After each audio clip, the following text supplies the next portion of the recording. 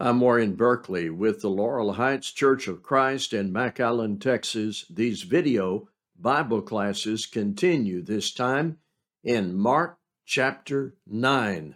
Mark chapter 9. We have 50 verses to cover.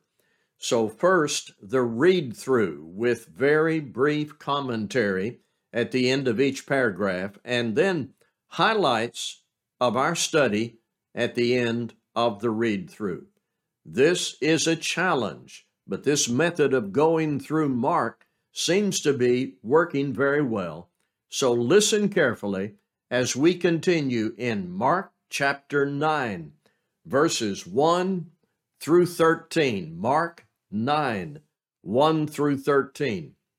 And he said to them, "Truly I say to you, there are some standing here who will not taste death until they see the kingdom of God after it has come with power."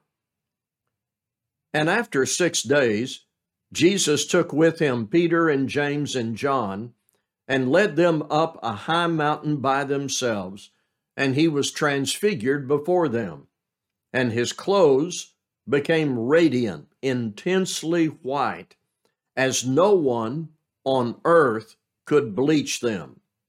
And there appeared to them Elijah and Moses, and they were talking with Jesus. And Peter said to Jesus, "Rabbi, it is good that we are here. Let us make 3 tents, one for you, and one for Moses, and one for Elijah." For he did not know what to say, for they were terrified. And a cloud overshadowed them, and a voice came out of the cloud, "This is my beloved Son. Listen to him." And suddenly, looking around, they no longer saw anyone with them, but Jesus only. And as they were coming down the mountain, he charged them to tell no one what they had seen until the Son of Man had risen from the dead. So they kept the matter to themselves, questioning what this rising from the dead might mean. And they asked him, "Why do the scribes say that first Elijah must come?" And he said to them, "Elijah does come first to restore all things. And how is it written of the Son of Man that he should suffer many things and be treated with contempt? But I tell you that Elijah has come, and they did to him whatever they pleased, as it is written." Some, not everyone, but some would still be alive when the establishment of the kingdom would occur. And so the first verse in Mark chapter 9 points over to Acts chapter 2. The Transfiguration has a parallel account in Matthew 17. And the narrative has really one point: listen to Jesus. In the older translations, hear ye him. Moses and Elijah served their purpose. God said, "Now, this is my beloved Son, listen to him." Jesus said, "Tell no man," because, as stated over in John chapter 7, verse 6, his time had not yet come. Jesus said Elijah had already come, first as a prophet before Christ came, and then through John the Baptist, the fulfillment of Elijah's spirit and purpose. The next paragraph, Mark 9, 14 through 29. You have that ready in your Bible? Mark 9, 14 through 29. And when they came to the disciples, they saw a great crowd around them, and scribes arguing with them. And immediately all the crowd, when they saw him, were greatly amazed, and ran up to him and greeted him. And he asked them, "What are you arguing about with them?" And someone from the crowd answered them, "Teacher, I brought my son to you, for he has a spirit that makes him mute. And whenever it seizes him, it throws him down, and he foams and grinds his teeth and becomes rigid. So I asked your disciples to cast it out, and they were not able. And he answered them, O faithless generation, how long am I to be with you? How long am I to bear with you? Bring him to me. And they brought the boy to him. And when the spirit saw him, immediately it convulsed the boy, and he fell on the ground and rolled about, foaming at the mouth. And Jesus asked his father, how long has this been happening to him? And he said, from childhood. And it has often cast him into the fire and into water to destroy him. But if you can do anything, have compassion on us and help us. And Jesus said to him, if you can, all things are possible for one who believes. Immediately, the father of the child cried out and said, I believe, help my unbelief. And when Jesus saw a crowd came running together, he rebuked the unclean spirit, saying to it, you mute and deaf spirit, I command you, come out of him, and never enter him again. And after crying out and convulsing him terribly, it came out. And the boy was like a corpse, so that most of them said, he is dead. But Jesus took him by the hand and lifted him up, and he arose. And when he had entered the house, his disciples asked him privately, why could we not cast it out? And he said to them, this kind cannot be driven out by anything but prayer. Here is another instance of Jesus casting out an unclean spirit, and by now, we know the point of all of these narratives. Jesus had power to defeat all attacks of the devil. Whatever the devil sent, in whatever form, in whatever host, Jesus defeated. Verse 22 notes for us again the compassion of Jesus. It is also clear in this narrative that Jesus had powers beyond what the apostles had. I know this is a quick trip through this long chapter, but there will be time after I finish the read through. Let's move on. 30 to 32 in Mark chapter 9, 30 through 32. They went on from there and passed through Galilee, and he did not want anyone to know, for he was teaching his disciples, saying to them, the Son of Man is going to be delivered into the hands of men, and they will kill him. And when he is killed, after 3 days, he will rise. But they did not understand the saying and were afraid to ask him. This is a reminder from Mark that at this time forward, Jesus is making clear to his disciples that suffering and death is ahead. They did not understand at this point, but this would be the reality, the Messiah as a suffering servant. 33 through 37. Mark 9, 33 to 37. And they came to Capernaum, and when he was in the house, he asked them, what were you discussing on the way? But they kept silent. For on the way, they had argued with one another about who was the greatest. And he sat down and called the 12, and he said to them, if anyone would be first, he must be last of all and servant of all. And he took a child and put him in the midst of them, and taking him in his arms, he said to them, Whoever receives one such child in my name receives me. And whoever receives me receives not me, but him who sent me. That's verses 33 through 37. I will certainly have something more to say about this when our read through is complete. But for now, this was what Paul referred to in Titus 3 and verse 9. It belongs in this category. It's a useless controversy.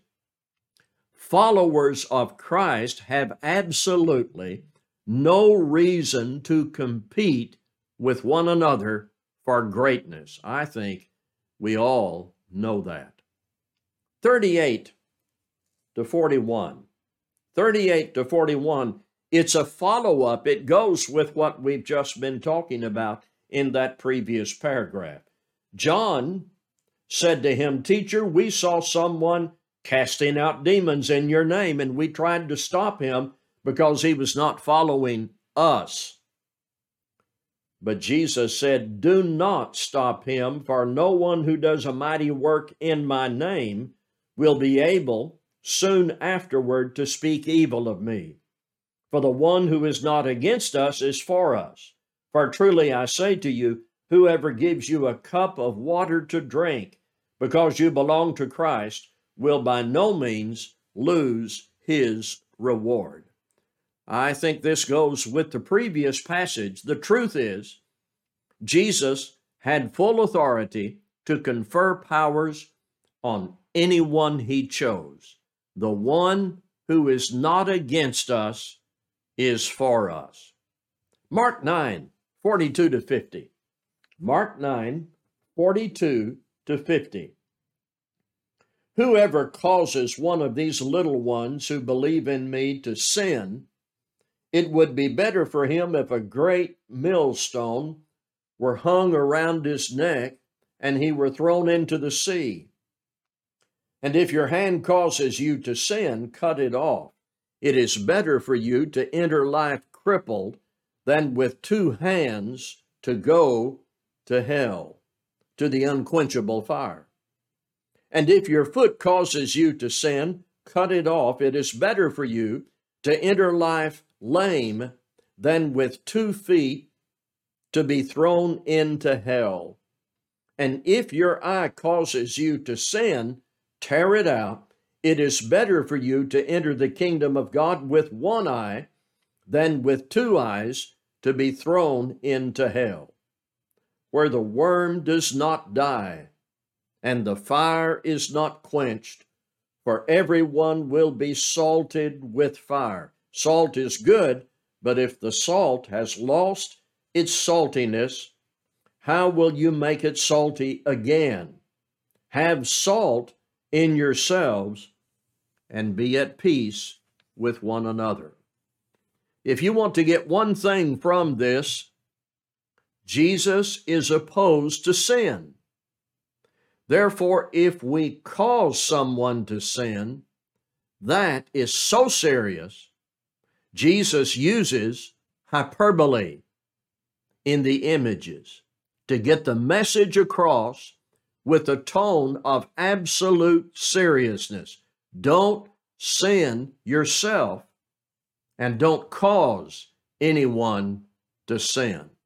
That's Mark chapter 9. Back with my observations, highlights, and practical lessons in just a second. Going back now to the first part of Mark chapter 9.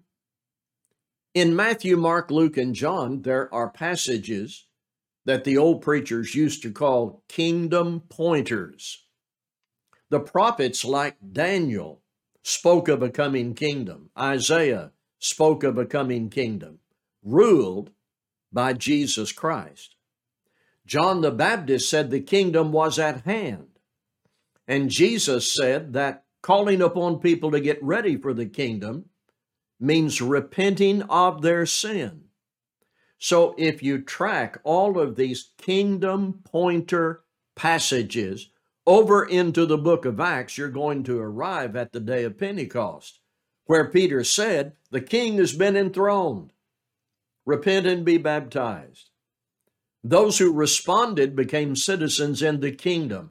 Paul wrote in Colossians 1 that Christians were people who had been added to the kingdom, which in Colossians and Ephesians is also called the church. It is vital to see that where the word kingdom appears in these contexts, where Christ is the king, his people, his followers compose that group, the kingdom, the church. Some who were listening to Jesus would be alive when the kingdom came into existence. Next, the Old Testament was sometimes referred to as the law and the prophets, for example, in Luke 24:27. Now, the law was associated with Moses, the prophets associated with Elijah. This is significant as we look at the transfiguration. God didn't say, Moses is in charge. God didn't say, listen to Elijah. God said, this is my beloved Son, in whom I'm well pleased. Listen to him. Older translations, hear ye him. That's the takeaway from the transfiguration. It's simple. Listen to Jesus. It was a supernatural scene, but the message was simple. Listen to Jesus. Now, I've got more. Let's talk about who the greatest is. Jesus is the greatest. His followers, apostles or not, have no business arguing about which one would be greater than the others. That's an immature discussion. There is never a place in the kingdom for the citizens who live under the authority of the greatest king ever to fuss about their own greatness. We are not that great. We are recipients of the grace of God and the love of Christ. We ought to do the Lord's work in the best way we can with what we have, without any thoughts of greatness or being better than someone else.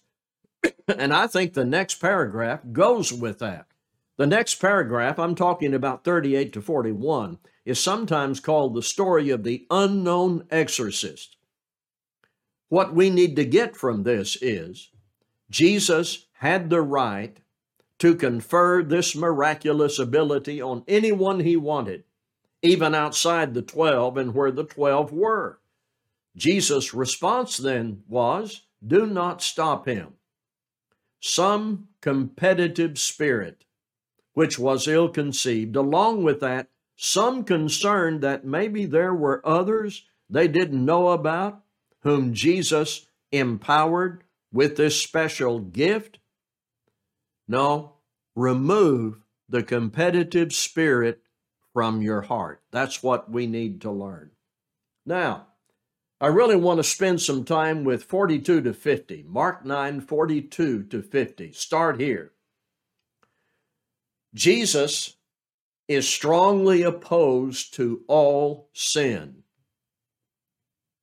And thus we, his followers, should be strongly opposed to all sin. Now, when you look at 42 to 50, don't get locked into a literal application of his illustrations. Just get your hands locked onto the main idea, how horrible sin is. Just as Jesus is strongly opposed to all sin, we should be. And our opposition to sin must include not only avoiding sin ourselves, but being extremely careful to never say or do anything that would cause others to sin. That's the crux of this passage. Don't sin and don't cause anyone to sin. Now, once you get that, you can talk about the hyperbole, the exaggerated images or illustrations. If we take this literally, we miss the point. Jesus is not telling us to attach a huge rock to our neck and go swimming in the sea. He's not telling us to sign up for hand or foot surgery or to have our eyes removed. That's not the point. Just as when Jesus said he saw sheep without a shepherd, he wasn't talking about literal animals who had no caretaker.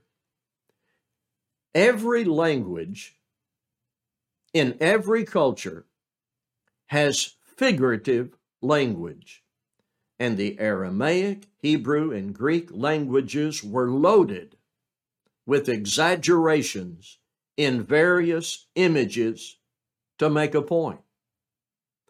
What we must do is read these in context, taking with us everything else we've learned from the Bible and get the main point, rather than spend a lot of time literally trying to apply the hyperbole, the illustrations. You with me so far? So what we need to talk about is the point of this. And the point is, don't sin. Don't lead anyone into sin. It is so serious. Jesus used these images to make his point. So let's talk about the point, causing others to stumble. Let's get to that level of this passage. Let's consider briefly some of the specific ways we might cause someone to stumble. Direct temptation. Just asking someone to join you in sin. I'm getting drunk. You want to get drunk with me? I'm committing adultery. You want to do that with me? Direct temptation. Inviting someone away from God into sin.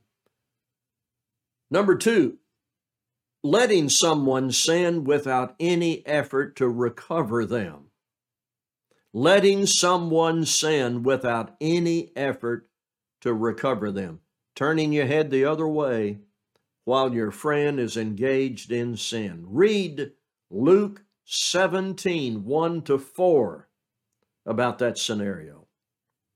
Number three, needlessly offending someone's conscience. Getting on to somebody about something that's not a sin. That's addressed by Paul thoroughly in 1 Corinthians 8 and 10 and Romans chapter 14. Number four, being an example of hypocrisy. Number five, refusing to forgive a penitent brother. There are many different ways that we might cause someone to sin. Jesus wants us to avoid any such proposition of causing someone to sin. Jesus uses this little word that he wants us to understand in verse 43.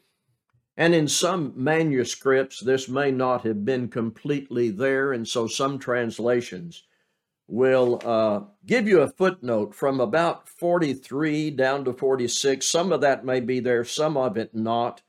It's a good thing the translators will give you a footnote at the bottom to explain that some manuscripts they studied did not contain all of this. But the word hell in verse 43 deserves our attention. Many today recoil at the idea, but here's the truth. Jesus talked about going to hell. No, somebody says, that cannot be. That's an element of myth created by human religious tradition. Well, it's not. Jesus spoke of eternal punishment. Jesus spoke of hell. There's a movie out where the whole premise is to deny the biblical doctrine of hell. But just look at this passage and look at other places and consider what Jesus and the apostles said about eternal punishment. That there is a place where the worm does not die and the fire is not quenched. He quotes from Old Testament passages to describe such a place, and that was a foretaste or a representation of the eternal place of torment, the Valley of Hinnom. It was a deep, narrow ravine like a landfill, a garbage dump, where there was a continual fire and smell of slaughter. That's the graphic symbol of eternal punishment, which speaks to us to help us have comprehension of the eternal consequences of personal sin or leading others into sin. So that's Mark chapter 9. Have salt in yourselves and have peace with one another. Thank you.